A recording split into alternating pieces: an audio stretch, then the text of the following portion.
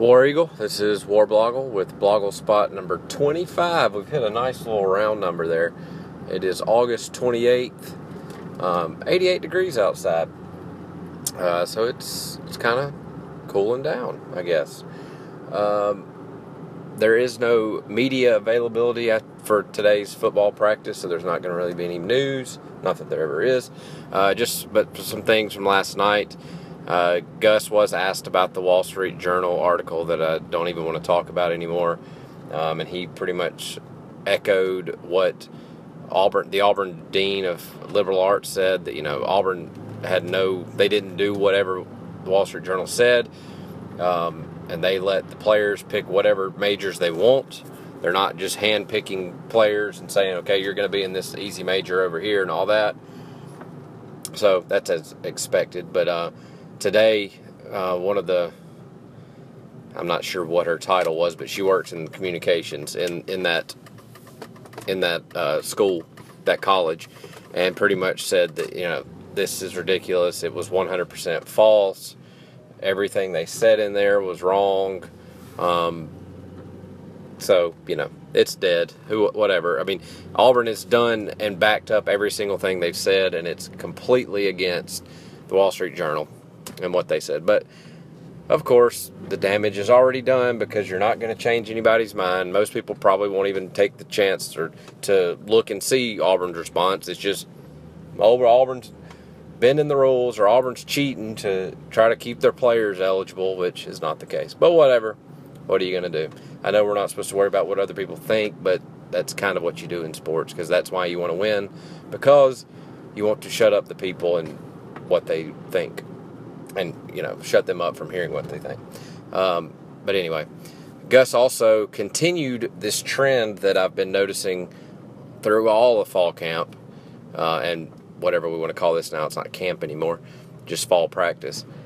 Other than the Duke Williams thing, everything that every coach has said has pretty much been positive.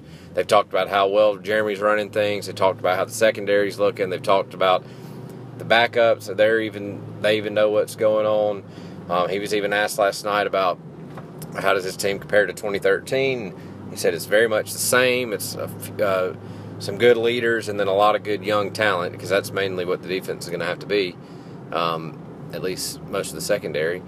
So it's he said it's kind of the same. So Gus, even though he's kind of reserved, he will say what he thinks, and he's not really much of a coach speaker. He is a little bit in terms of press conference stuff, just talking about players, but when he's saying things like that, it must mean something is good. If they're that positive, I know they kind of want to always be positive, because no matter what is said, if it's slightly negative, that's going to be the story the media goes with. So, because there's only, I don't know, there's probably 10 to 15 media beat reporters that are kind of always there, and 2 or 3 of them are quote-unquote Auburn guys. The rest don't care. They're just doing a job. So they're going to put what gets you to click and what makes you buy a paper if people still do that. So they're very positive, and I don't know if that's on purpose or if it's just because we have the best team in the world. I'm going to go with that one. So yeah, I mean that's good, but kind of scary, I guess. But other War Blogle type news, they have added on the scoreboard, the back of the video board. They still don't have banners up, which I'm totally fine with, but they did add lighting around the big AU logo, and I posted pictures of that. They were from Charles Goldberg, AU Goldmine, on Twitter. He took some pictures last night, and I put them up there with credit. And so on the east side, they added the big bright AU that has lights in it, and that looks really cool. Of course, some people said it looked tacky just because they wanted to be mad at Jay Jacobs about something, but it looks good. And this one is not the opposite, but it's just not the same. It's just white light kind of glowing from behind it. So it looks cool. The video board is not what it's going to look like next year or even the next year. They're going to constantly add things to it and change things. So for right now, I think it looks great. And by all accounts, the board is done for the season.